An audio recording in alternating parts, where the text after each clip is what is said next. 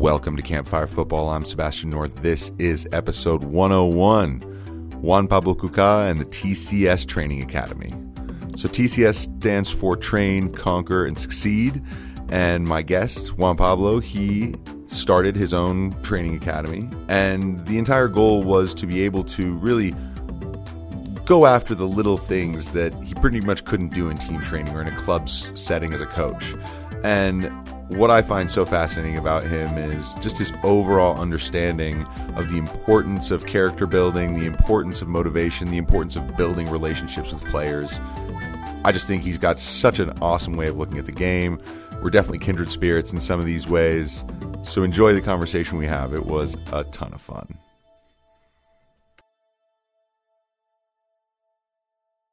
I'm really excited because I looked at your videos and I thought they were really fun. I loved your your demeanor with the kids and everything and the way you use your space. So, Juan Pablo, you're from Illinois, is that right?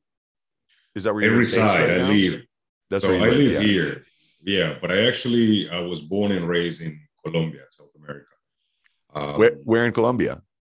Medellin.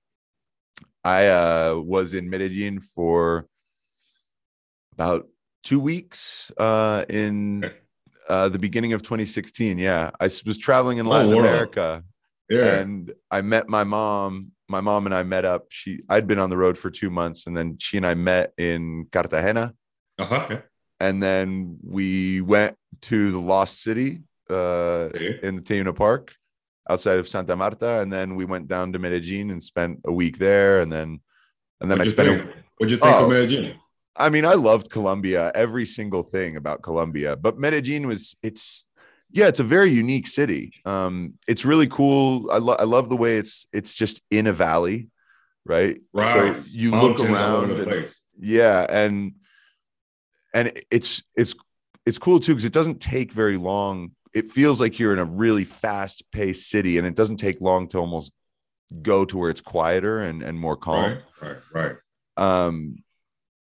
I love the use of gondolas and escalators to get to different neighborhoods. I think that's so interesting.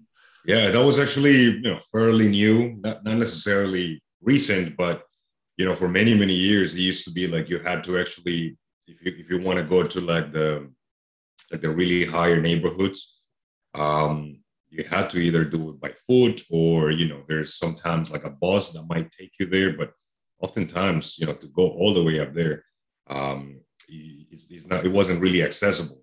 So, maybe I could be mistaken, but maybe about 15 years ago, they started doing this where now they're putting these little carriers to take you up there. And it actually, improved so much of the city, because then there's a lot of tourism going to these places, to these barrios or neighborhoods that used to be like hot places where you didn't want to be involved in, back in the 80s and the 90s. Now people are going there for tourism. And the people that live in these places, they're taking pride of being able to like open their doors to people joining them. And then, like there's a tour in Comuna 13, right? There's like this neighborhood that used to be really bad back in the 80s and the 90s. And nowadays, it's like a very big touristy place, a lot of graffitis on the wall, people walking around freely, right? People feel safe, people feel good.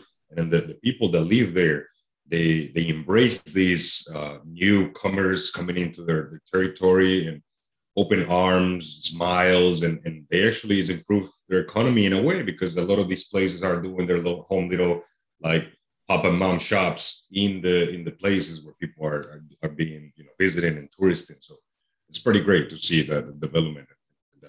Well, the other thing too is for those people, it makes just the commute for anything easier. You can go to work easier, and I remember one person was like, "Man, what this has done for little old ladies who go grocery shopping, like to just be able to get somewhere down the hill and then back up the hill, because these are long road." Yeah, and the roads they go all over the place. It's not. It's not like you narrow. Exactly. And there's cars moving by and motors moving by. So I also, the other thing about Medellin that was impressive was the metro. I mean, that is really it's so cool because it just goes right through the whole city. You can just Right. get from one neighborhood to the next really easily. Easily. And you know, I love it. There's Wi-Fi on the metro, free Wi-Fi. Right. It's I was like, this is incredible. And One actually, thing that I liked a lot is that people from Medellin, we take a lot of pride in the metro. So most of the times, we all been in cities that have subways and metros all over the place, Europe and United States or any other countries. But a lot of times, the high traffic from the public means that perhaps it could be a lot of trash, it could be a lot of things like dirty or writings or anything like that. But people in Medellin, they take very good pride of feeling the metro themselves, being like, this is an image that I want to portray to the world. So they take really good care of it. Like every time you go in, it's pretty clean, it's neat. It's Everything immaculate. is very well organized. Exactly, because people actually, it's not like somebody, they don't have, sure, they do, but it's not like they have somebody picking up after them, right? It's also them going like, I'm not going to leave that bottle there. I'm not going to throw that trash there. I'm not going to, like damage it by doing this and this. So that's awesome. Or piss in a corner. If you go to Paris, man, that subway in Paris sometimes, wow, you're like, someone peed right here. I know it. I can smell it. It's like, you will not fight. No, Medellin, it's like every single stop. It's perfect, very clean. And like you said, that there's a pride taken, because I also went to, there's a museum, I forget the name of it. It's at the top of a hill, and they have a whole sort of exhibit on the building of the metro and all the photos and everything. And you can see how big of a deal it was when it was started. And then, and like you said, the pride it gave to the city going forward it was really cool. I did also get to see Independiente de Medellin. Oh, you did? I got to see them play in their stadium against, I think it was Juniors de Barranquilla. Yes. Yeah. And I loved it. It was so much fun. And the intensity from the fans was great. The other thing, I'd never heard a song or a chant in a stadium that involved whistles. So they would sing something and then they'd whistle sharply like 3 times in a row. And it was I was like, I've never heard this from like thousands of people before. That was great. It was a fun atmosphere to be in, because they're the People's Club in Medellin, because then there's Atlético Nacional, who Reyes de Copas, right? Is that exactly. I saw that. Yeah. That's my team. That's your team. Okay, yeah. Mm-hmm. I didn't get to see them play, but I heard their games are next level in terms of energy and. Yes, I think in Colombia in general is like one of the biggest city in terms of passion for the sport, for soccer. So the atmosphere every time in Medellin or in Colombia in general, it's pretty intense. Like chanting, jumping, and it's great. It's awesome. I actually have it's not behind me, is it? No, I have Deportivo Cali jersey that I bought when I was in Cali. I was like, I have to get a jersey in Colombia. I also have the Colombian national team, but a short sleeve. It's like a training jersey. Yeah. The gold one. So yeah, no, Colombia was my favorite place. I went from Costa Rica to Chile and stayed on the coast. So nice, and so Costa Rica, Panama, Ecuador, Peru, Chile, but Colombia was my favorite. It was, really special. The people, that was the biggest difference from Colombia to everywhere else, was interactions with the people. They're just amazing. That's good to hear. Amazing. Well, I mean, Colombians are super proud. And I think one thing that you learn by being there for, because I was there for a month and a half, what you learn is that the people are like, they want so badly for the reputation that was built in the 80s and 90s to be gone. And so people would tell me, look, if you're having a problem in the street, let's say someone's trying to rob you or something, just make a scene and everyone else will help you, because nobody wants you to go home and say, I got robbed in Colombia. Exactly. Right. They're like, no, you say something and we will go to bat for you. I was like, this is great. Yeah. They're fighting that. Like, I don't know, if prejudice or whatever, ideas from, the 80s and the 90s. But of course, people are that's what we try to do in Medellin consistently, to try to like portray a positive environment, a positive image, let behind those, hardship and hard times and difficult times, and then welcome more of the what Colombia and Medellin is nowadays. It's a safe, welcoming, warm place for everybody to be part of. 100%. That's exactly how I felt. And then the street food. Yeah, I had a lot of. I put on a few pounds in Colombia. So you get two empanadas and an aguila, and you're just walking around the street like this is paradise. This is paradise. I believe it. I'm the same. Every time I go, I come back like old chunk. Yep, fried food on the street for everybody. So when did you come to the U.S. then? It had to be by now about 16, 17 years. Okay. I was, I came in when I was about 15 or 16 years old at that time. So it's about 16 years has passed by since I'm here. So, I've been in this area, in Chicago area, Libertyville, Gurnee, Vernon Hills type of area since I arrived. And I've been coaching here for a while, like for the past 12 years or so. I've been coaching in this area. Now open up TCS Training Academy, which is my own little academy that I'm trying to help athletes, especially soccer players. I'm trying to help them with a player-centric format or curriculum per se. Mm-hmm. So, I did coach for many clubs around this area for a while. But what I noticed is sometimes, because you have so many players in a team, and then you have to worry about the game coming up and the positionings, and sometimes a lot of politics involved, because then, it comes down to like, why is my kid not playing so much? Perhaps the kid, at the point of the game, perhaps the player might not, give so much input that they deserve a 70-minute game, compared to others or so on. So, but then since they're paying customers, it becomes like a really thin line of like, what's right as a coach? Can I help this player develop? Can I give him some playing time at the same time? But is it also fair to take some playing time from other players that are definitely earning it and deserving it more? So, but because it's the club, it's like a private club and so on, and you have to make sure that they still play and so on. So I try to focus more on the development part of it. I did always enjoy the training of the players, the development. So TCS is that I'm helping the players from their physical perspective, their agility, their speed, their awareness. We are not really working much as a position based or competition based, because we don't compete. It's just, think of it as athletes coming in to train and improve themselves, like if you would go to a gym and you put your own input and so on. So we do that with a player-centric curriculum. Yeah, and from your videos, I would definitely recommend anyone check them out. It's TCS Training Academy, Train, Conquer, Succeed. I love that. Train, Conquer, Succeed. Yeah, right. And so just one video that I really liked that I saw. You have this big, really colorful ball.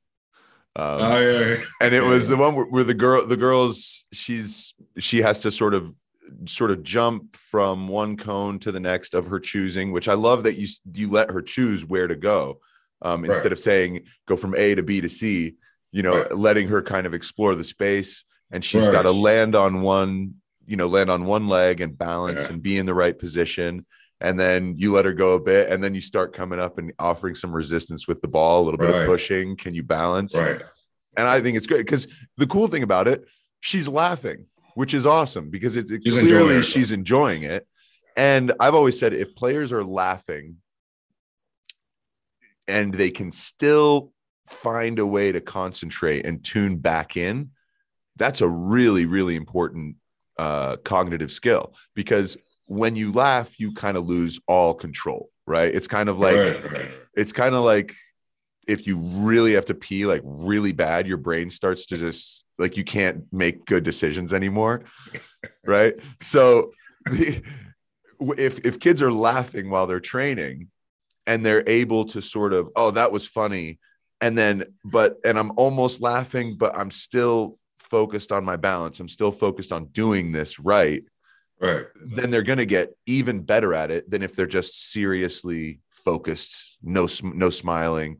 I feel like they get a lot more out of it when they're true. What I feel like it is like you're learning and you're improving without actually being aware of it, right? Like you're doing something where you think it's, oh, this is fun. But quite frankly, there's a lot of technical work behind it, a lot of concepts that you're working on: the core, the balance, the coordination, the strength, the awareness. So many concepts that you're working on a simple activity, but to the player, you presented it not as the scientific method of 30-minute session on the board, and let me explain and break it down. More of like, let's get to work, let's do it, let's have some fun, and let's get you to be better. So that's what we try to do at TCS Strength Academy. It's try to provide players those little activities to work on those basic skills, to work on those agility movements, speed, strength, all these.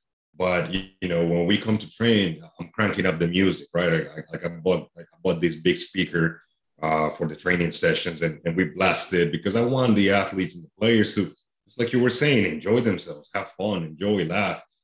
This isn't a club training where sometimes the club's got a lot of pressure to compete, right? Sometimes you go into like, hey, we're going to state championship. Hey, we're going to participate at the finals at this tournament, these. So interestingly enough, a lot of times these players from a younger age, they're carrying a lot of weight on their shoulders. They're athletes, they're students. They might be in elementary, middle school, or even high school. But in the back of their head, they still have this pressure from families, coaches, peers of like, hey, we got to compete.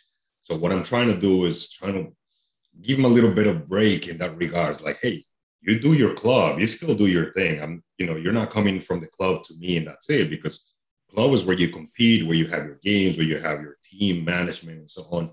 But here's where you come as an athlete to improve yourself, because a coach in a club, as you probably would know this, right? Because you coach those players, you cannot spend a full hour and a half of just technical training. Like you have to cover so many basics. You have to do the warm-up, the small activities, the expanded activities, the game, the coaching points, all these things that go down in a training session. But here, what we do is get away from that and actually train you as an athlete without the regards of, hey, we're competing this weekend, or it's actually, hey, let me help you get stronger, faster, more reactive, have fun, enjoy, loosen up. So, my players that currently are part of the TCS training programs are loving it. They're enjoying themselves. They really connect. They really engage. And I'm also enjoying it. This is, I'm trying this out for the first time. It's not something that I've been doing for long in terms of TCS. I do have, as I said, 10, 12 years of experience coaching wise.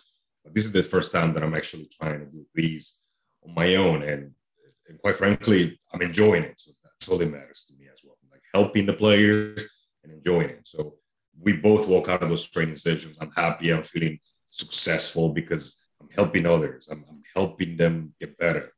And the players are walking out of there sweating, but smiling, in a good mood. It's been awesome. It's been great. And so you said you haven't been doing TCS long. When did you start it? When did you launch TCS Training Academy? Earlier this year. Okay. So what? Middle of January. So fair. Yeah. By middle of January. And you were, I guess, the inspiration behind it and the decision, okay, I'm doing this. You sort of mentioned that in the club environment, there's different politics, there's different things, there's requirements that you have to do. Like you said, there's, kids pay, so they have to play, which is only fair. I mean, my players get pretty even playing time. I even if you just scored a goal, if it's time, it's time. And I don't love that, but I have to look after everybody. Right. And so I'm assuming you kind of saw this and you were like, yeah, but there's something more that I can do. Right. So is that kind of what the inspiration was, or something else, or what drove you to be like, I'm starting this? What I felt is that you get kind of like you kind of get lost in the politics and handling business from like the club perspective, where there's so many rules and so many things happening. Mm-hmm. Sometimes the clubs, like they can pack up to 18, 19 players in a roster per se out of like a team that plays maybe 99. That's at least from my perspective, it happens sometimes, right? So it puts the coach in a really tight spot, because now, the parents sometimes they wonder like, why is my kid not playing as much? But technically there's very little playing time for everyone. Yep. And then when you look at it, the next part of it is also, do I give more to the ones that are working really hard by merit and like deserve it, over the ones that are still developing? Or do we go even? And so either way you go, you're always going to make somebody mad. You're always going to let somebody down. So I was trying to focus on what I enjoy about coaching. What I enjoy about coaching is the development of players, the helping them improve. So, as I train the players in the club and I work privately with players throughout these years, it just got to me where I go like, okay, so you know what? Let me do what I enjoy more out of the coaching, which is the development part of the game, which is let me help you get better, compared to us like, let me manage the timings and these and these and these and these, because I wasn't really interested in that part. And so I went with what I thought I could help the most with. And that's when I came with the idea, like, let me just do my own trainings. Let me just, run my own sessions of trainings with the player in mind. And that's what TCS came about. Yeah, I totally understand where you're coming from with all that. I think what you just said, it's funny. I was having a conversation with one of my friends and fellow coaches, like 20 minutes before I got on the call. And I told him, I was like, look, man, because he runs a high school program, and, we've talked about how, what I would do if the job opened up, or if something, and we kind of came to the conclusion, at least I have, where it's like, I've talked to so many friends of mine who were coaching. They were coaching 2 or 3 teams or 4 teams, whatever. They loved it. And then they were given some kind of like more managerial director type job. And within 2 years, they needed a break from all of it. They needed a break from coaching. They needed a break from the game. And I was like, I don't want that to happen to me. Like I get so much energy from being on the fields. If I'm not feeling well, if I'm tired, whatever, I go to training and feel like $1 million in about 20 minutes, because the players, the energy that I get from them is huge. But I don't know if I would get this. I mean, it would probably be ruined if I was doing 100 emails a day and 20 phone calls, just to make people happy or to just keep up. And then you lose what you actually want to do at that point. So I agree. So I think we're in the same page. Yeah. And it's kind of like that. You don't want to lose the interest or the desire or the joy of doing something that you really enjoy for the little description of the work of like, hey, emails and making these and these and these. Like, I honestly enjoy the training sessions, just like you mentioned. I honestly enjoy that part. Like, as we're talking about the training with the player and the big ping pong. Right. Like, I could easily spend. So that training, that was one of the activities that we did, among other ones, of course. But during the whole, hour that we trained together, music was blasting. We were doing this ping ball. We were doing these other activities. So at the end, she was like, "Oh man, I'm tired, but I feel good." And I also was like, "That was good work, but I feel good." So to me, that's a successful day. Where at one that I can be like, I made a difference, positive difference in the life of an athlete or a person in general. And then secondly, I can go home and feel like, hey, I helped. I did what I enjoyed, and that's how I'm giving back. At least from my perspective, that's how I want to give back, helping these players directly over the whole politics of the administrative part of it, and you can get lost into that and take the joy out of it, both for the players and the coach. Yeah, for sure. Yeah, I mean, and Juan Pablo, to me, it sounds like you are an educator at heart. Like, you are someone who wants to teach. Like, that's it. That sounds like, because look, everything you're saying, I'm like, I'm the same. And it's so much fun to just use your creativity to come up with, how do I make this activity just that little bit better? How can this be that little bit more fun and still just as impactful, just as valuable? And that, that creativity, it's like a muscle. If you continuously work at how can I find the best ways, then you're going to find better ways, and you're going to work at problem solving all the time. Right. And then you're going to come up with good stuff. You lose that if you try and make everything really regimented, right? And if you, I agree. If you run sessions based on like the USSF model of the 4 stages, and I mean, when I've done those, I think the players are bored. I'm like, yeah, this isn't working, right? Yeah. No, so it's like finding what the little things are, and you get that creativity by working in either individual trainings or in small groups. Do you do small groups as well?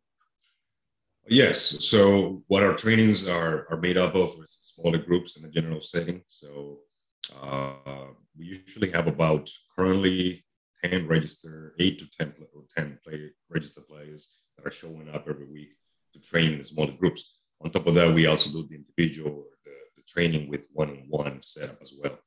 I enjoy both. And like you mentioned too, it's like the activities, you can be, as long as you are creative and as long as you bring the knowledge, you can make activities work. So, when we do the one-on-one training sessions, there are some activities that work really well for that one-on-one session. But when we go with the smaller groups, perhaps we make a little bit of adjustments to the activities so that it works in a smaller group setup. So I think creativity, as you were mentioning, I think is huge. Being able to see something playing and creating something out of it that you still can, work it and still make it, coaching points and still help players. That to me is more important. And what I always felt as a coach, the most important thing, and it's very underrated that I feel where, when I talk to coaches in general, I think to me, the biggest and the most important thing you can have as a coach is the ability to motivate players, right? Like if you're motivating players, if you're able to capture somebody's attention and motivate them to be better and do something, better for themselves, I think that's gold. Regardless of the activity, regardless of your knowledge, I think if you can motivate somebody to run faster, they're going to run faster. And, they might be like, I'm just running. But at the same time, it's like, but you know what? I'm running at a faster pace. If perhaps we're having to do physical trainings or fitness, stuff, they can get a few more reps in and so on. So to me, the motivation part from a coach perspective is huge, and it goes along with the creativity. So I think those two are the components that we're trying to bring to TCS as much as possible. And so far, man, the results have been great. The players have enjoyed it. The families are giving us very positive feedback. And you know what? It's too early to say, but I don't want to look back. If you know what I mean? I'm trying these. We're doing really well. And I'm hoping that I can still continue to push this forward as much as possible because I enjoy it. And I'm hoping that, with time, it gets better and better and better, more players, because that's the goal, to grow, help as many players as possible and enjoy it. Well, you, from my perspective, you definitely have the right mentality for it. Making it player centric, where you're like, I'm focusing on the individual, really focusing on the individual, being creative. And also, one thing I like about your videos is you're not bringing out the circus. This is one of the things that we like to say is, it's not all of the toys and like a mannequin and all these things that you like spending like $3,000 on equipment to make it look like you're super professional, right? Instead, it's about the actual work you're doing.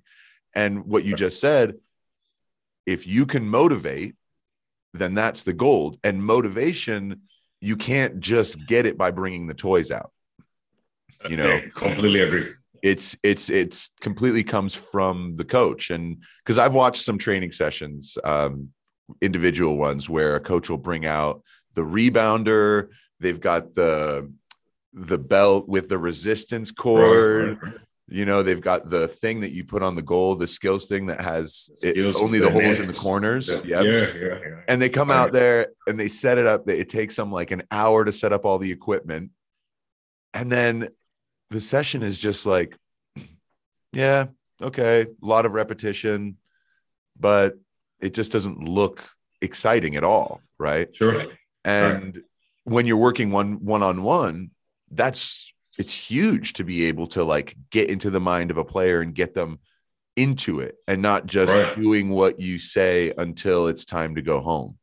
Right. So like punching and punching out. Yeah. Exactly. The last thing you want when you do that, especially when you do individual sessions, I don't love doing one-on-one sessions because to me, it's always like, look, you can do anything one-on-one by yourself, but I like doing groups of 3 to 6 because then you can make them, just do decisions. They actually, there's an opponent, there's a decision. As long as those two things are there, we're going in the right direction. But also doing the physical training. And like I mentioned earlier with the exercise that you did with that girl with the ball and just, she was totally into it. And that comes from a coach. It's not just, writing down, here's what we're going to do. And I'm going to stand here. It's like you said, you bring music into it. Right. Music's an amazing one. When at my club a few years ago, we had one director that didn't like the idea of having a speaker during warm-up at games. He didn't like it. He thought it looked unprofessional. He thought it looked tacky. He didn't like if there was music with, foul language, whatever, as he said. And, over the last year and a half, I've had a team that they really wanted to play music at warm-up. And when they didn't, they played worse. When they had the music at warm-up, they started games better. Duh. They're motivated, right? They're engaged. They're hyped. Exactly. And then you look at the professionals, these guys are they're either bumping music in the locker room right before they go out, or they've got headphones on the whole time. So to look more professional, we tell the kids that they can't have music. It's just bizarre, right? Right. I agree. So for you, it should be the player. It should be the player. What works for the player, not for the coach. What works for the player. And so how do you let them choose the music? Do you let them come in and be like, I'm going to play this while we work out, or are you choosing the music? So what I do is I have a little playlist, but yes, I approach players and ask them, hey, if there's any music that you're interested in joining. I do ask that it's clean. That part I do want it like clean, not necessarily genre wise. It can be any genre out there. I don't really care for. But, I'm hoping that because sometimes, you're training with younger players. So, you don't want those lyrics that all of a sudden come up. But at the end of the day, I'm okay with players giving me, I type it in right there on Spotify, boom, boom, boom, and then just add it to the list. So it keeps growing and growing and growing because what I'm looking for is if these artists is going to help you get pumped, it's going to help you enjoy yourself, I'm fine with it. So, sometimes they give me lyrics or a song, and I look for like the radio edit of that one, not the explicit one, but perhaps the radio edit, and I put it there because I'm trying to, with the younger ones, trying to make sure that they don't come to training and go like, oh yeah, and today at training they put this music and they were saying like all these wop wop wop. So,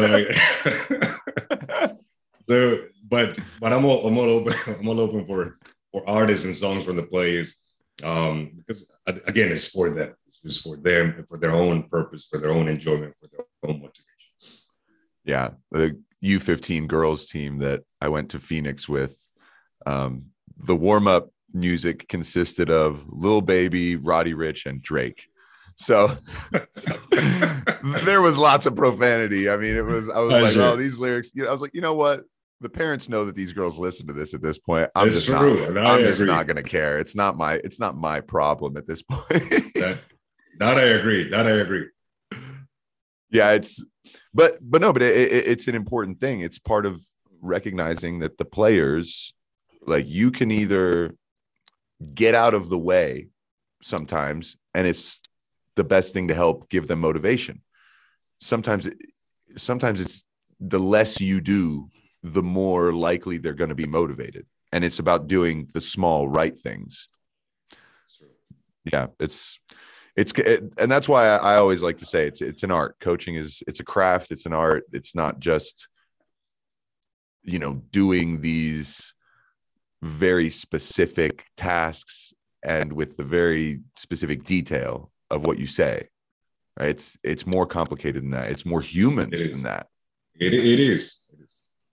So what you're doing is something that I also I have my own dreams about. One of the things that I decided I wanted to do when I was about a teenager, I was about 16. I went to Tahuichi Academy, Academia Tahuichi in Bolivia. Okay, no, I don't think I'm familiar with it. Yeah, you should look it up. It's an academy in Santa Cruz that was started by a guy who basically wanted to provide a school where the kids could just not be in the streets, because street life is really, really dangerous. So he wanted to create a place where kids could come and play. Guys like Marco Echeverri, Jaime Moreno, some of the best Bolivian players actually came through this academy. Yes. Yeah. Okay. And they opened their doors up to foreign kids. So when I was in high school, my sister found this program and she was like, hey, we need to go, because she was a Division I player and she wanted to get fit and play with high level players. And so she found this and she was like, we're going. Okay. And so we went, and it was an incredible experience. And at the end of it, I was like, this is such a cool thing to do for young people, like to create this place where there's a special atmosphere, a special culture and environment that helps players from everywhere. It's not just one club. It's like, you're helping people, anyone who wants to come, you want to help them. And so I always thought, man, starting an academy sort of with my own vision would be really fun. And I think it's great that you've done this. What's been the most difficult part about getting it off the ground? A lot of challenges, generally speaking. But I think the coaching part, I can do really well. So once we're training, excellent. But there's a lot that goes behind the curtains, per se, that of course people are not aware, right? So it's a lot of sending emails to invite. It's a lot of, I put a lot of effort and spend a lot of time on these images and videos to show, right? Like I want people to be able to be like, hey, what is TCS? And like, let's go check them out and like see what we do. So perhaps if somebody's on the fence about it, they can perhaps see that what we are all about and go like, hey, we'd like to do this. So it's a lot of emailing. It's a lot of following up. It's a lot of finding ways to expand and reach more people. But I also am aware that since we're starting, that's the way it has to be, right? I'm doing the lead work right now. And I believe that once you do something, especially we as coaches, when you work really well, the only thing that you have to show for yourself is the players. It doesn't matter how much you talk about how many players you coach, or how many titles you won, or how many cups you lifted with your teams. At the end of the day, the best word of mouth that you got is your own players. Mm-hmm. So what I'm doing is I'm going, one day at a time. We're training. They enjoy themselves. The families are liking it. The players are enjoying themselves. They're liking it. They're improving. They're getting better. So I'm hoping that as we progress and as we continue to grow, these players continue to spread the word to their teammates, to their friends, their neighbors, and so on and so on and so on. So it's a lot of work that goes behind it. But when you start to see it come together, man, that's, it's a great feeling when you go like, I had this little idea, and I everything I had to start it from the ground, per se, like the logo, like I created the logo, right? So it's like working the shapes and working the wording and, all these things. And so everything that TCS currently has, it was a lot of time and effort behind it. And just now we're starting to see the whole like paying off, because we're finally getting players to, train with us. And this next week, we're starting our academy 2, right? So the first academy ended yesterday. So now next week, we're starting the second session of that academy again. And again, we're getting players signed up again. We're getting, we're keeping some of the players from the first session to come back. So it's very rewarding when you see that all the work, all those days that you've been spending emailing and creating this and creating that and training and making sure that the players feel safe. That's very important, very huge. Create that safe environment for players to be, come in and be like, I'm in a safe place. I'm gonna come here and work hard and enjoy myself and train, but I'm in a safe place. So when all that is happening, hopefully little by little we start to reap the rewards down the road. But it is a lot of work, and I'm sure you know this, given that you have your podcast and everything. People don't know this, but there's a lot of stuff that goes behind it. When you edit it, you record it, you cut the pieces, you put it together. People just see the final result, but behind it, man, is a lot of work. And that's exactly what I was thinking about while you were saying that. I was like, yeah, I mean, I know exactly how you feel. And then you start to learn, oh, wow, like, what did I just do? Okay. You are now a graphic designer. You can say that because you created this logo, right? You are, an expert in marketing because you had to come up with, a name. You had to come up with, I mean, look, the background right now that you've got, right? So it's something you've created yourself. So there's using that creativity, which something you clearly have as a talent, but also all the other things, learning video, how to do video editing, right? Right, exactly. And using whatever tools you use, deciding on the placement of a camera, right? This is videography. Right. So if we started listing the things that just by starting TCS, there's like 10 new skills that you have had to either learn or employ that you already knew before. Sure. And so by starting TCS, you sort of become your own Renaissance man in a way. You've got you're building up all these diverse skills. And pretty much. But it's all that's what it takes. And I wouldn't do it any other way, to be honest, man. It feels good. It feels good. I'm enjoying it. It's a lot of work. You asked me what was the most difficult thing, and it's just, I don't think there's pinpoint one specific thing. Quite frankly, it's just a lot of work, a lot, right? Engagement in social media is not easy, right? It's not just post something and like forget it. Like you have to continuously find some way to engage and get people to like, hey, be interested in what you're offering and what you're doing this. And you said it, like the camera angles and all that. I'll show you when we're done here. I'll show you a little picture. You wouldn't believe the setup that I have right now to be able to kind of like make these little setups. So I'll send you a picture after that to your messages, to your DMs. Yeah, I do. As of right now, I'm sitting on a spinning bicycle. My computer is just like in the handles. I'll show you the picture, but I was setting it up on my desk, and the lighting wasn't there, and I didn't want this, to be our first encounter here, talking.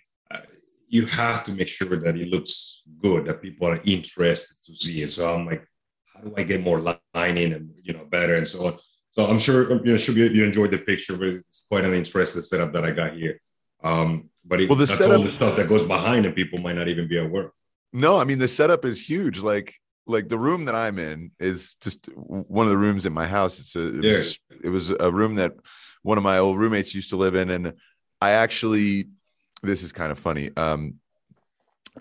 He had, one of my other roommates had 2 cats, and they basically used this room as a bathroom for like 6 months. We didn't really notice.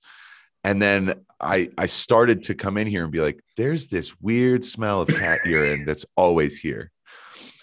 And then I pulled up the carpet, and it was like decimated. I mean, I had to throw all of the carpet. I pulled all the carpet and all the padding out. So when I decided I'm going to use this room to do, this podcast, the first day I sat down and started like talking into a microphone, everything was echoing around me because the sound was just bouncing off of everything. Sure. So instead of carpeting the room, I just started finding rugs. I went to Goodwill and bought like 10 or 15 like cheap random rugs. And so now the floor of this room is like a collage of all kinds of different rugs, right?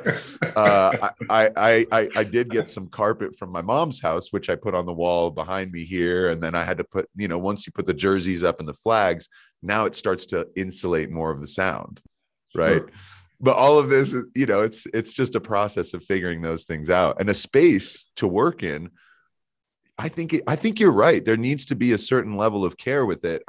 I not to criticize anyone who does their own podcasts and things, but one of the things that blows me away is how rarely people look at the screen and think about what the video looks like.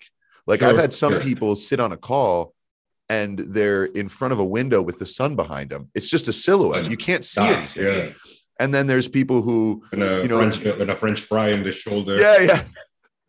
Just like hanging out on the couch. There's nothing on the walls behind them. And you're kind of like, I mean, you don't need to do wild things, but like take maybe a little bit of pride in the look of it, I think. I mean, that's just my opinion. It makes a big difference, man, because the impression, when you're seeing something like, for your viewers, right? Your viewers that probably are used to seeing the background with the shirts and all that. And quite frankly, when the first moment I found your profile, I knew what it was about immediately. Of course, the description on it said, but when I look at the background and what you got going on behind you, it's clearly to see that this guy means like soccer, football, right? Like, these guys, this is not one of those basketball plays. It's not one of those like let's Dr. Phil in the morning or anything like that. This guy is like soccer related, football related. You can see the soccer balls, the trophies, the pictures. And that's what it creates. It creates the idea and the image behind in the people's minds of like, if I want to listen to soccer talk or, football talk, I'm going to go to this guy.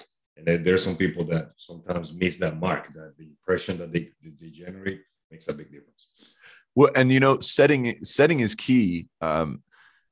Whether you're doing like a podcast or like you're doing a training session, there is something really important about the setting. And for me, I notice that when I sit in here and I put the headphones on and I sit in front of a microphone, like I'm in my studio. And so now there's a different mentality for how to be creative and how to work.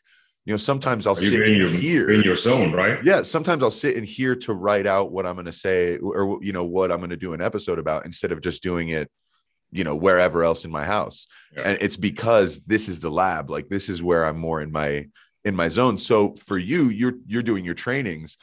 I think what's really cool is like the locations I've seen your videos, obviously some are in a gym, but then there's some just in what looks like a basement. It is a basement. It is a basement. And so then you have to create that space to have a feeling, right? To have the space has to feel like something for the players and for you. Right. So talk about how you sort of thought out your space for doing the individual trainings in that basement. So the basement is the player's house basement. Currently in Chicago, we are experiencing a lot of starting to melt away. But for these past few months, it's been a lot of snow on the ground, very cold temperatures. So, we usually train outdoors, but because of the winter, we look for a space indoors. So with this specific player with the pink fuzzy ball, this is their family's house. They asked me to come in during the winter times. So the first thing we did is assess it, right? I said, okay, let's give it a try. Let's see how it works. So I visit the house, they show me the basement, and quite frankly, excellent. This is a really nice place that these families got, and they're pretty neat people. So it was very easy to spot that there was a good, opening spaces. And then what we just simply did is start to like remove some of the space in a way. So once I kind of see that the sofa was to the corner and this, he opened up a lot of space in the middle. So with that, I went back home and started, being able to jot down like, what can we work on that space? So although it still is a nice space for it being an indoor place, it's still limited compared to what you can do outside.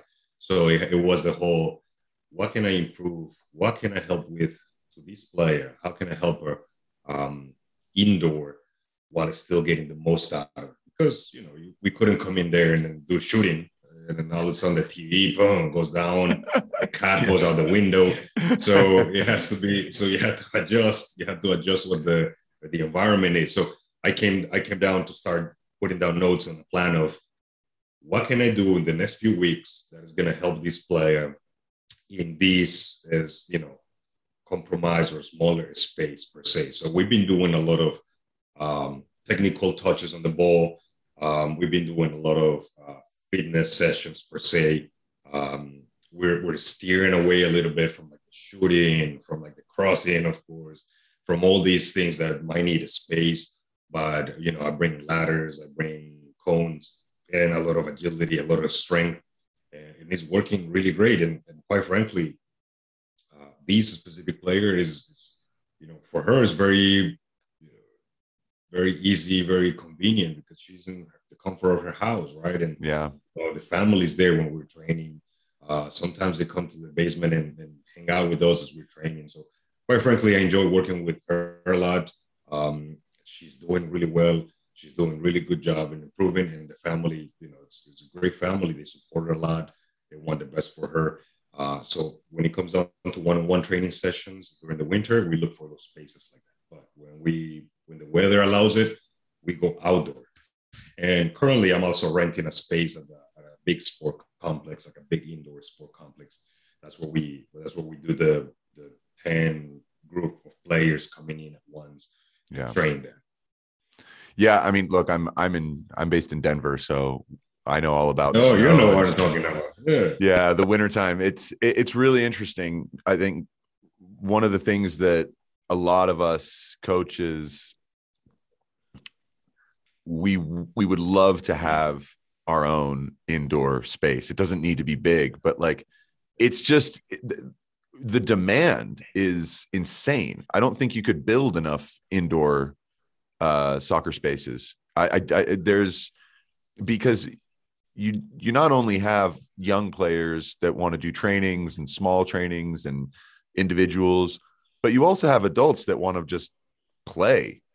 Right. So it is the adults and the kids are competing for time on a field indoors during the winter, and there just isn't enough. So yeah, it's one of the things I've been doing is sort of just keeping my eye out. I'm looking, when I'm driving around, I just look at buildings that are like, for lease or for sale. And I'm like, I wonder what you could do with that space, because I'm in the same spot.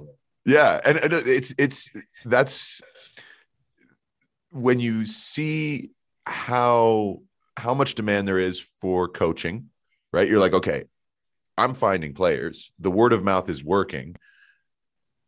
How can I upgrade this to where they come to a space that is already built and ready for them? Where it's kind of like when you were saying that you went to the family's house to train in their basement, it reminded me of my girlfriend's a massage therapist. And so she has some clients where she goes to them. Right. But her studio is really the best place for her. Right. Because that's where she really has the full, it's kind of like we talked about the studio as the lab, as a place where you build your own energy. Right. But then you've got to take your portable table and set it up at someone else's house. Right. And that can be fun. But I think when you look at it from a coaching perspective and what you can do and what you could achieve, you're like, man, if I just had my own space, a little bit of a turf, a couple of, some fields, not very big, we can still do some shooting, put some nets up so you don't destroy the walls. Right. And I think since COVID really kicked off, a lot of the videos I see by people who do their own trainings and stuff on Instagram, they've like redone a part of their house. Yes, I've seen that too. Like the garage, they put turf. On where the car will go per se, right in the garage, or they will try to find little spots in the backyard. So I seen some, for example, that they used to have like this backyard part of it that maybe it might have been bricks, and then they put like a strip of turf on it because perhaps their player, their son, their daughter wanted to be part of it. So popularity wise, the sport is picking up a lot, and like you mentioned, you're never going to run out of people interested in the sport. And I think nowadays more than ever, there's more interest in the sport than there has ever been here in the United States, right? It's becoming it's becoming a mainstream sport as per se consistently, right? It's nowadays you find players as young as 3, 4, 5 years old, and they all want to be pro soccer players, and they all want to do this. Compared to perhaps say years ago, right? Maybe 20 years ago, it wasn't as much. So I think it's getting there. I think it's getting to a point where now people are starting to see the sport for what it is, as a mainstream sport that is like the world's sport, because technically it's the world's sport. Everywhere it's played, everywhere in the world is the most common and successful sport everywhere in the world, except perhaps the US. But I think it's getting there. So yeah, as it continues to grow, hopefully there's more facilities and more buildings and everything, because I think there is a lot of stuff that we can do as coaches and for the kids and everything if we had more resources to train them at. Yeah. And, I think this is where, like we were talking about earlier, the skills that you build by starting something like this, I imagine by looking for a good place, you're also going to learn a whole lot about real estate. So then you're going to be an expert in that, Imagine. Oh, I learned about zoning. Okay. So I can turf this field. I'm allowed to have people park in this area. So then you learn all these other things. Exactly. There was in San Jose, there is a club that they leased out a Chinese restaurant that closed right at the beginning of COVID, early 2020, maybe March, it closed. And they took it over in June. And in the parking lot, the parking lot's like a giant L. And so they put 2 mini pitches that, that have little walls around them and everything, but 2 5-a-side pitches in the parking lot. And they put their club headquarters in the restaurant.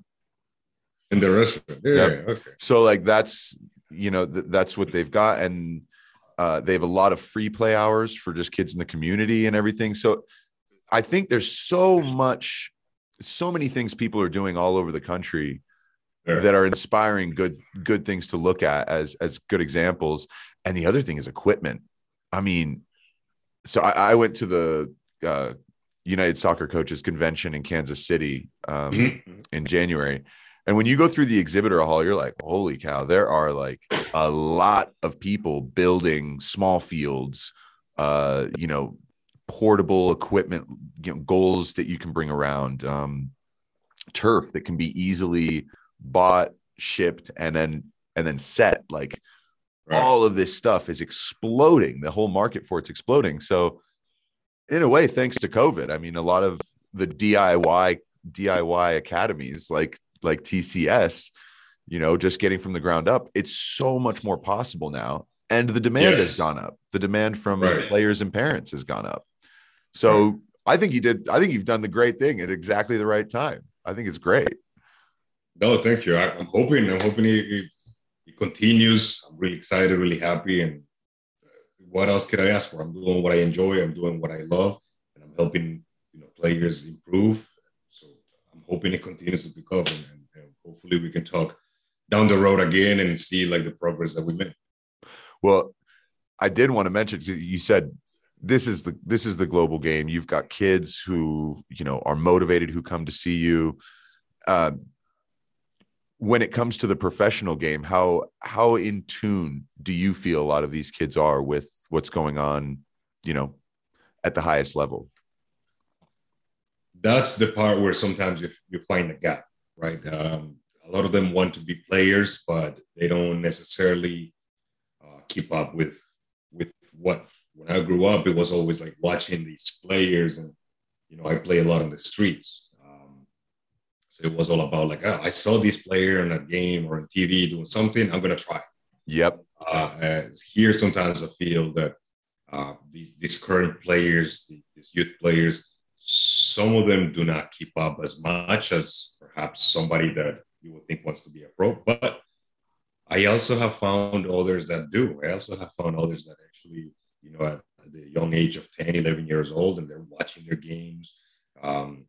And one thing that the US has got really good going on for them is that on the women's side, they have a very strong women's soccer team.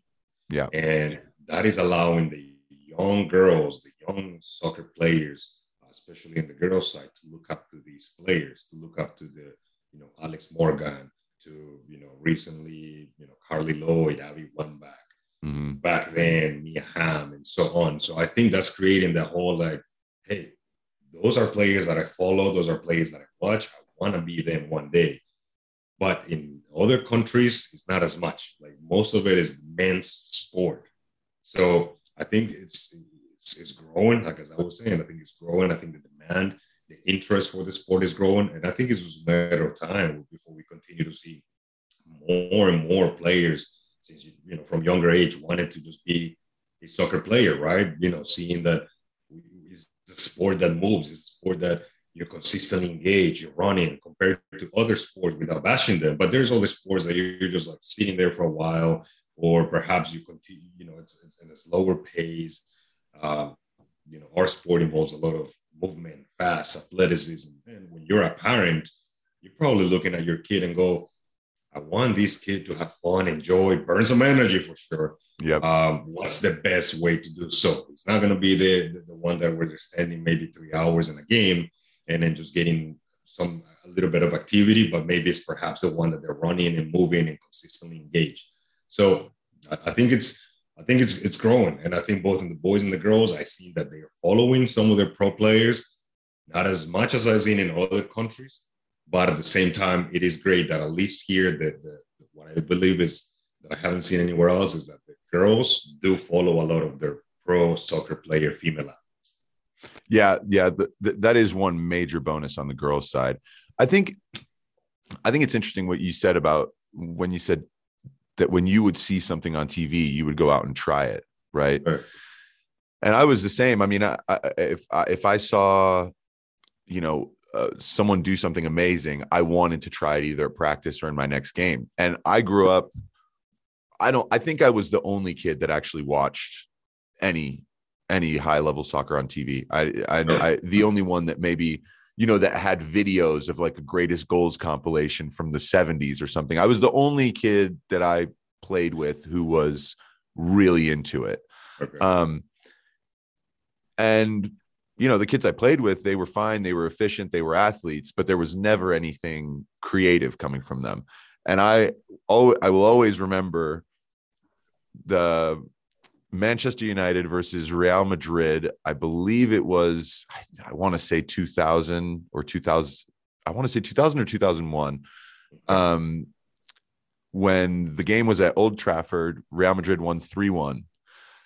And if you look at the highlights, Fernando Redondo, the Argentinian, had the most filthy assist where he gets on the sideline and he pins I don't remember who the defender was. He just gets him on his back and does a back heel on one side of him, runs around the other, just stops the ball from going out of play, and then sets up Raul, who's 3 yards from goal, and then, kisses the ring as Raul always did.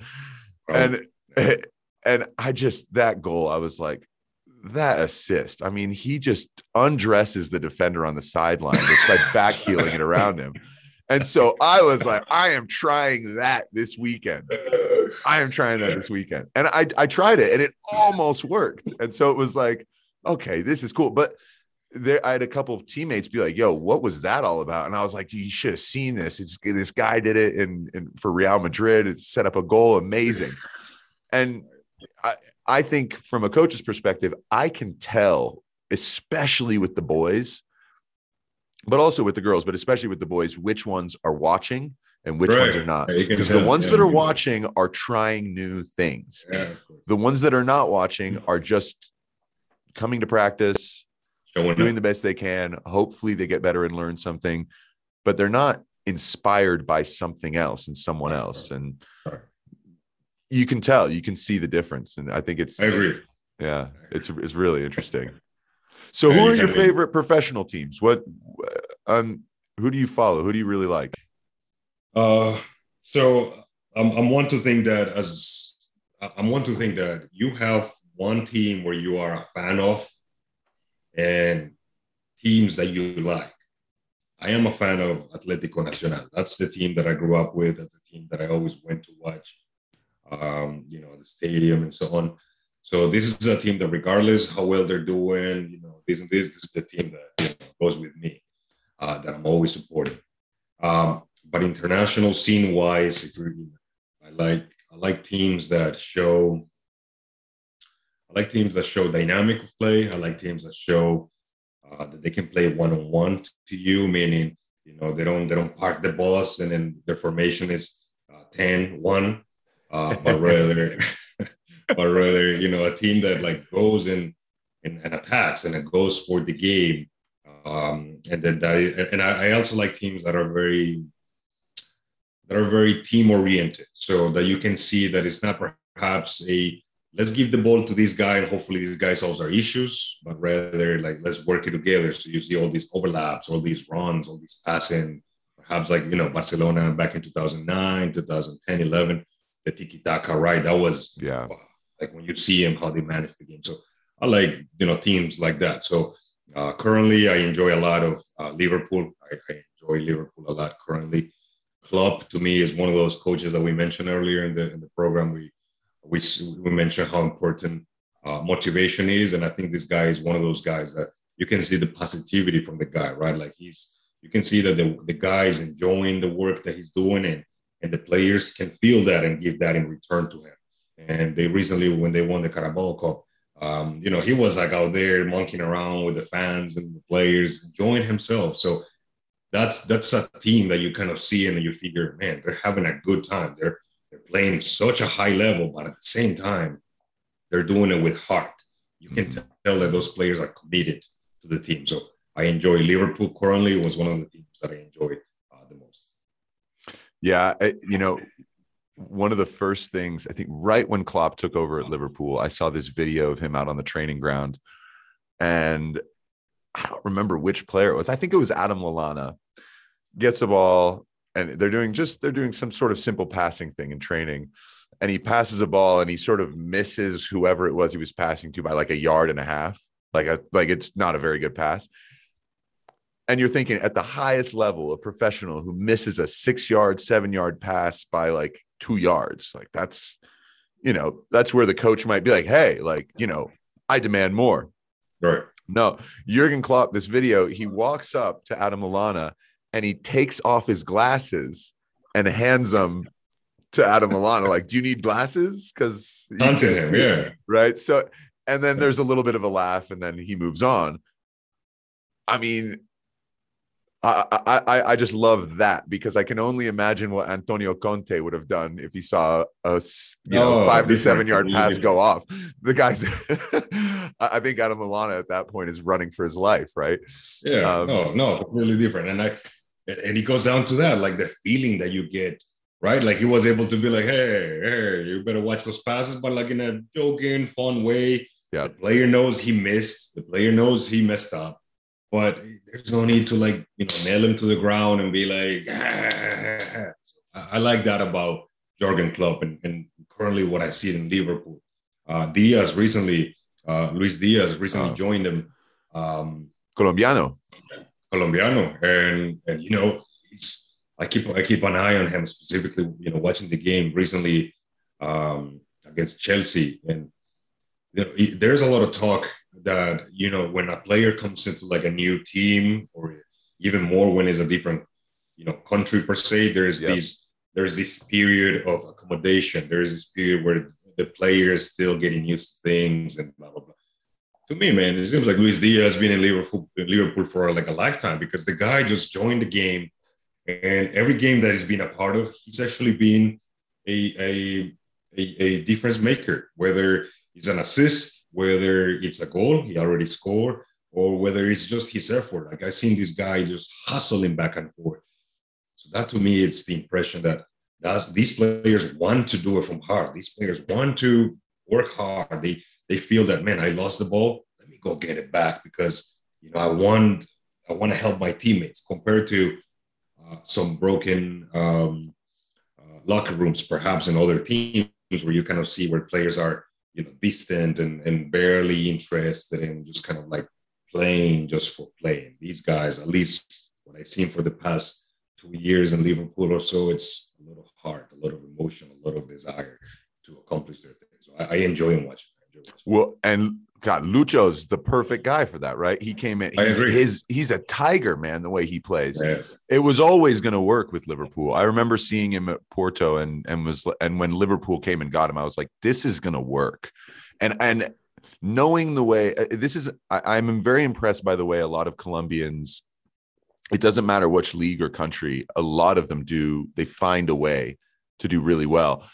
Duvan Zapata and Lucas Muriel at Atalanta have been outstanding. They've been so good. And Cuadrado, I mean, he's and I mean, when I first saw Cuadrado, because I'm a Chelsea fan, so I remember he came to Chelsea from Fiorentina, and he was, a winger, but there was something about his game that you were like, okay, he's really talented and good, but how does he find a way to be impactful?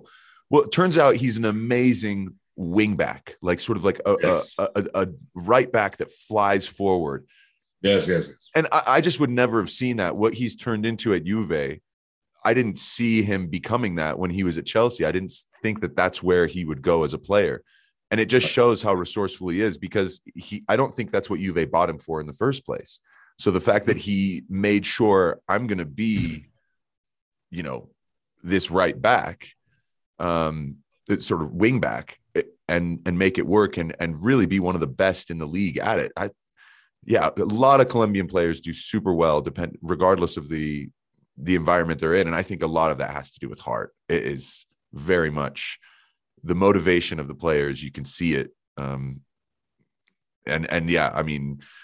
Luis Diaz, the way he's playing at Liverpool already, you're like, this is excellent. Yeah, he's been. It was awesome. That game, by the way, that Liverpool Chelsea game was the best 0-0 I've seen in a long time. In a long time, I was going to say the same. It had to be one of the best games I've seen in a while. It was incredible. And as a Chelsea fan, when it ended, I was like, someone had to lose. The game was so even. Both teams can consider themselves unlucky and lucky, right? Like, and then the way it ends, the drama of 21 straight penalties being scored and then the goalkeeper missing. It's, the funny part is some people said, I haven't seen that ever. It's like, you do know that the Europa League final back in May of 2021, Manchester United versus Villarreal, the exact same thing happened. It was everyone scored until David De Gea. It's true, but from my perspective, though, the way I saw these two teams compete against each other, Liverpool and Chelsea, to me was a very back and forth game in terms of physicality. Like the whole, 90 minutes, of course, high intense level, and then you add the other 30, and you will think that by now they're probably a little tired. They might just man.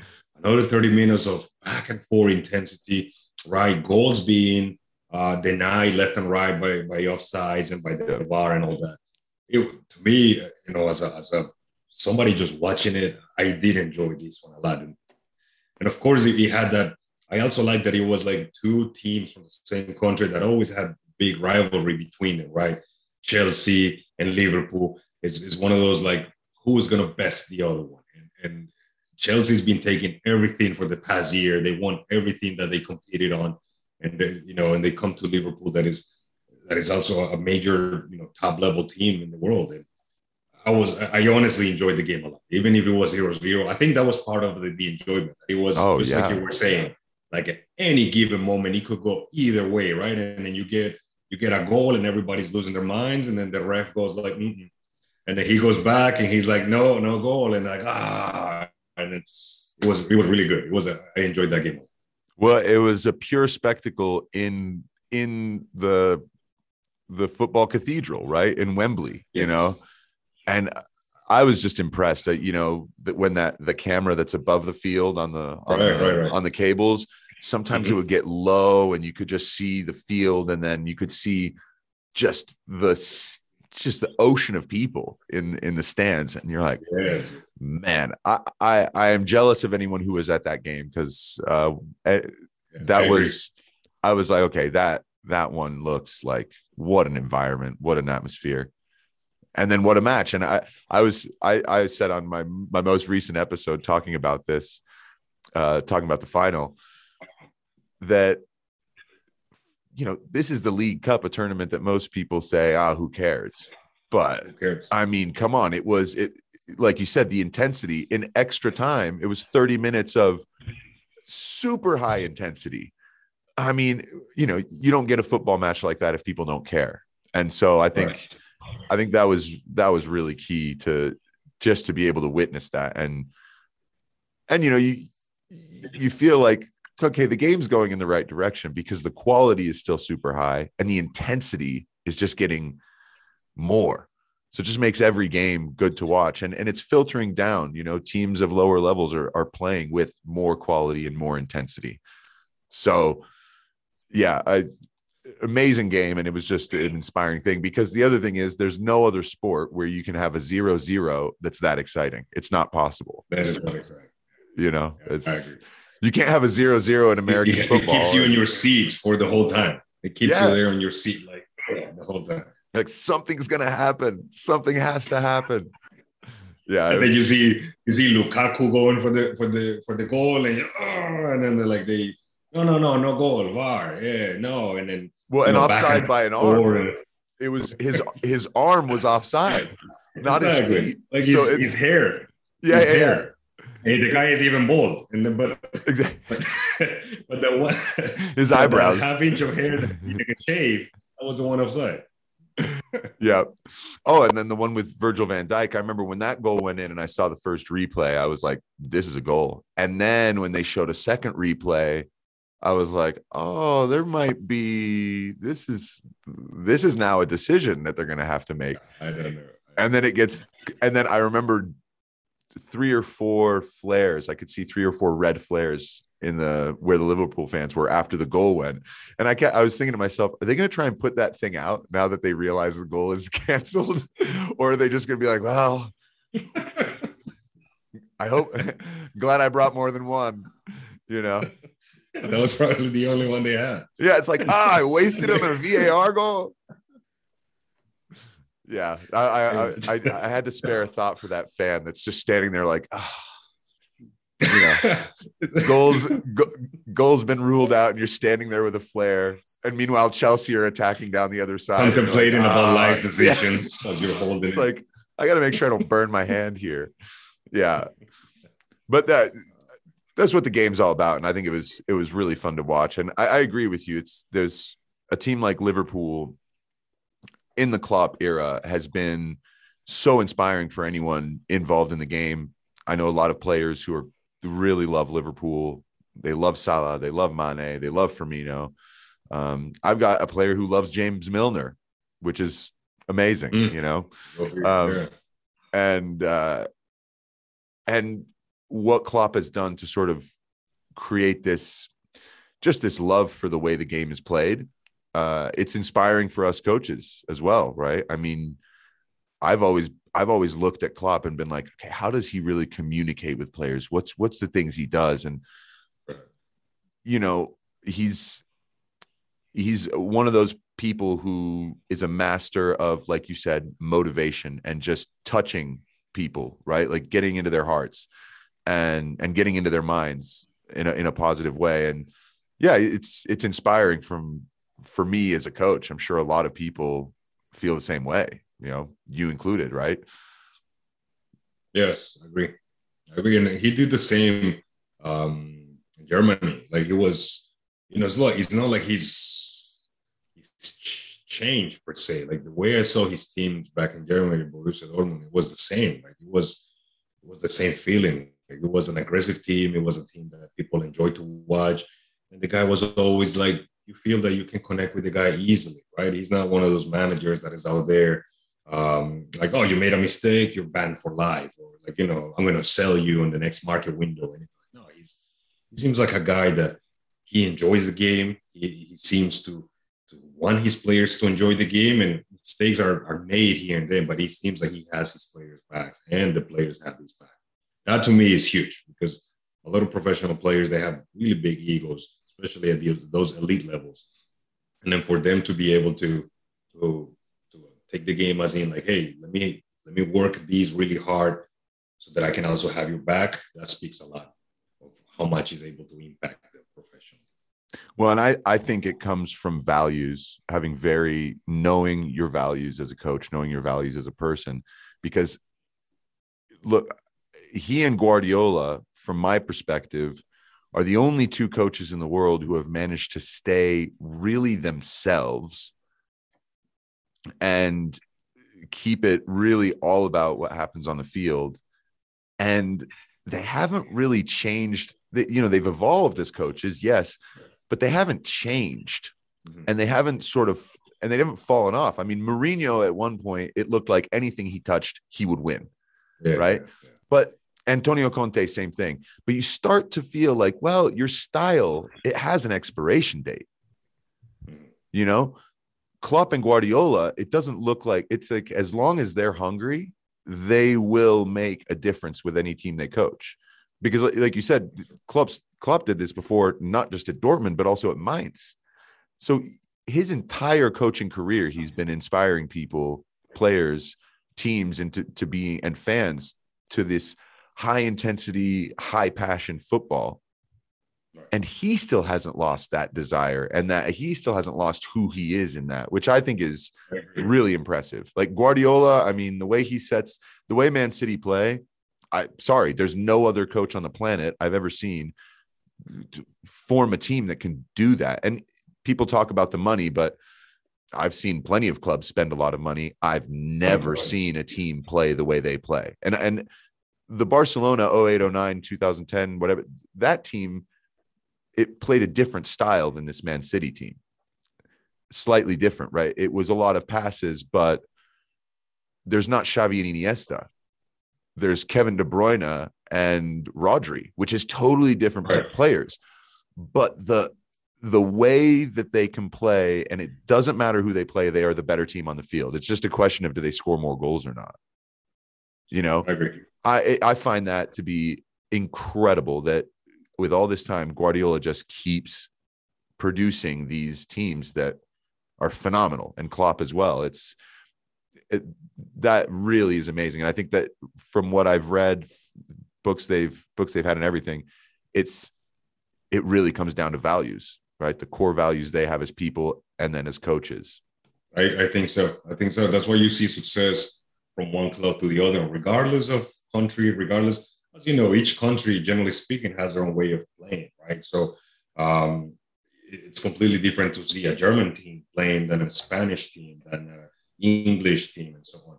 But I agree. These coaches are bringing their ideas, their core values with them, and instill them in their new club. And I think that's why they've been so successful, and that's why they're keeping up top of things. That's why they keep relevant per se. Because as you said, there's a lot of coaches that go back and forth. But even with the money, even if they spend on players, and it's not always the case. It doesn't always work out that way. For example, one of the things that comes to mind is when you look back at Barcelona post Pep Guardiola, for example. They had Tata Martino for a while, and to me, the team carried him in a way. I agree. It seemed like it was like the same Pep Guardiola work that was being played on the field, but now Tata was the manager, and I didn't feel that there was much difference. If anything, I think the team got a little slower.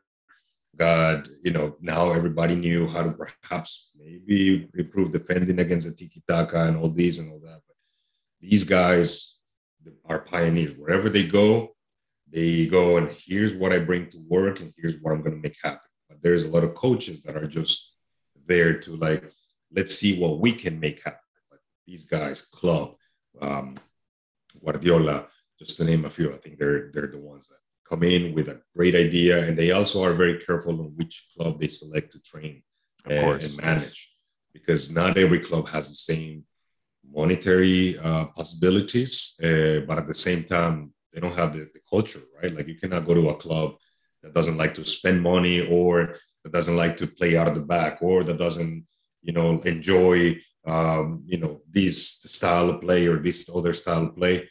Some clubs just are not made for that. So I'm sure, just like Zidane, they're very careful of who they coach because it's also part of like their success. Yeah, no, and I mean, like for instance, for Klopp, it's like the way he was with the Dortmund fans, it was a no-brainer that it was going to work with the Liverpool fans. It just it was always going to fit. And Guardiola is this guy who came into City, and it's like, okay, it's been money thrown around all over the place. It's maybe a title because you've got so many good players, but we need an identity as a club that is new rich, new money. How do we create a real identity? Because down the road, there's Manchester United, the most famous, storied, winningest club in English history. It's like, how do you really compete with that? Well, he's bringing a culture of football that is going to last at Man City. It's going to matter. It's going to make an impact for years to come. For sure. I agree. Yeah. And it makes you wonder, imagine there was talks back then, if you recall, maybe recall the time frame, but about a year and a half ago, Cristiano Ronaldo came back into Manchester United. Yeah. There was talks back then that he was supposed to almost join Manchester City, and that apparently, a lot of talks with previous teammates and so on changed his mind. I read somewhere that Rio Ferdinand, being one of his teammates back in Manchester United back in the earlier days, apparently the guy was like, listen, man, how are you going to do this to the fans of Manchester United? How are you going to go to Manchester City and play for them? And apparently, based on that call, that is what changed. Well, Sir Alex as well. I think Sir Alex called him as well. Yeah, of course. So when you picture that, it's like it could also have been interesting. I would have liked to see that as well. That how many great things Pep Guardiola has been doing with Manchester City. Imagine if you add into the mix, like bringing a name like Cristiano Ronaldo. Would that worked? Would that been good? Would have been a good experiment? Would Cristiano Ronaldo be able to work under Pep Guardiola's tactical work, or would he actually been a disaster? It would have been like we'll never know. But I guess what I'm saying is, it's just very interesting how some managers are very, they do their way and they have success where they go because what we're talking about, their core values they bring with them. And also there's some players like that. Like to me, Cristiano Ronaldo, wherever he goes, he's successful despite the many times, like currently at Manchester United, they're a little bit of, they're stuck. They're not, champions here and champions there and doing this and doing that. But it doesn't take anything away from the guy, because the guy, every time he steps on the pitch, he makes a difference for the team in a positive manner most of the time. So it will be nice to see like some of these little things work sometimes and get like, I still hope one day we get to see a Messi and Cristiano Ronaldo on the same team somehow, some way. It'd be nice to see whether the experiment will work out. I don't know, but it will be nice to know that they're kind of like stepping on the same field, and I don't know, it'll be interesting. It's very interesting to me. Well, I think Cristiano Ronaldo to Man City as a what if, that is, I mean, I would love to see that parallel universe where that happened, because that would have been amazing. It would have been, it would have been really interesting. I'm totally with you on that. How the ego works with Guardiola, but also how the setup of the team is and everything. It would have been the ultimate what if for this season. I think that has to be one of the ones to keep in mind. So, well, look, let's go ahead and wrap this up for now. But Juan Pablo, go ahead and talk about TCS and sort of how people can find you and sort of what your plan is for it over the next few months. And yeah. All right. Make sure that if you're interested, we are based in the northern suburbs of Chicago. So if you're in the Chicagoland area, make sure to check us TCS Training Academy. That's on Instagram, TCS Training Academy. We currently do not have a website per se, but I am managing the TCS account. So any messages that come through the Instagram page come through to me. So I get them myself personally. So for the plans, we're hoping, the idea is to do academies throughout the year that involve smaller groups every time that we're training. So as I mentioned, This past training academy ended last week, and we're going to do another 5 weeks coming up starting next week. The trainings, most of the times during the winter time, are indoor. But as we start to get better weather pretty soon, somewhere in mid-April, close to May, we're going to be moving outdoors and train outdoors and so on. So if you're listening to this, if you're watching, the podcast, or if you're listening to these words, and if you're interested, if you're a soccer player, a young soccer player from, any age or any level, and are interested in improving your skills, your speed, your strength, give us a try, especially if you're in the Chicagoland area. Give us a try. We got a really good curriculum based on player, based on improving the player. And the idea is to continue to do as many of these sessions as we possibly can throughout the year, because we want to create athletes for long term, not just few sessions and goodbye and good luck, but more of a let's continue with this, so that with more consistency, there's more development and more success. That's why it's train, conquer, and success. I love it. And if you are not in the Chicago area, I definitely just recommend following TCS on Instagram and looking at the videos, because it's plenty of inspiration for things to do on your own. Or if you're a coach, there's you've got some really, really good things that, look, we're all thieves, coaches. We all steal each other's stuff. Exactly. And if it's good and the more people take it, then that's a great compliment. And Agree. I love what I saw on your page. And so I recommend anyone to absolutely take a look at it and, get inspired, right? That's what you're inspiring people. So I'm really stoked. Well, thank you, hermano. Un placer, as they say in Colombia. Yeah. Un placer. Yeah, good, man. Learn. Yeah. Well, and it's great to be resources, good to have connections, and build a community of people. It's makes a big difference. It goes a long way. So Juan Pablo, thank you so much. And good luck for the next few weeks. And we have to just keep in touch, and definitely send me a photo of your setup. I definitely want to see. You know what? Let's do this. Let me try to take a selfie with you in the background right there. All right. And see if it works out.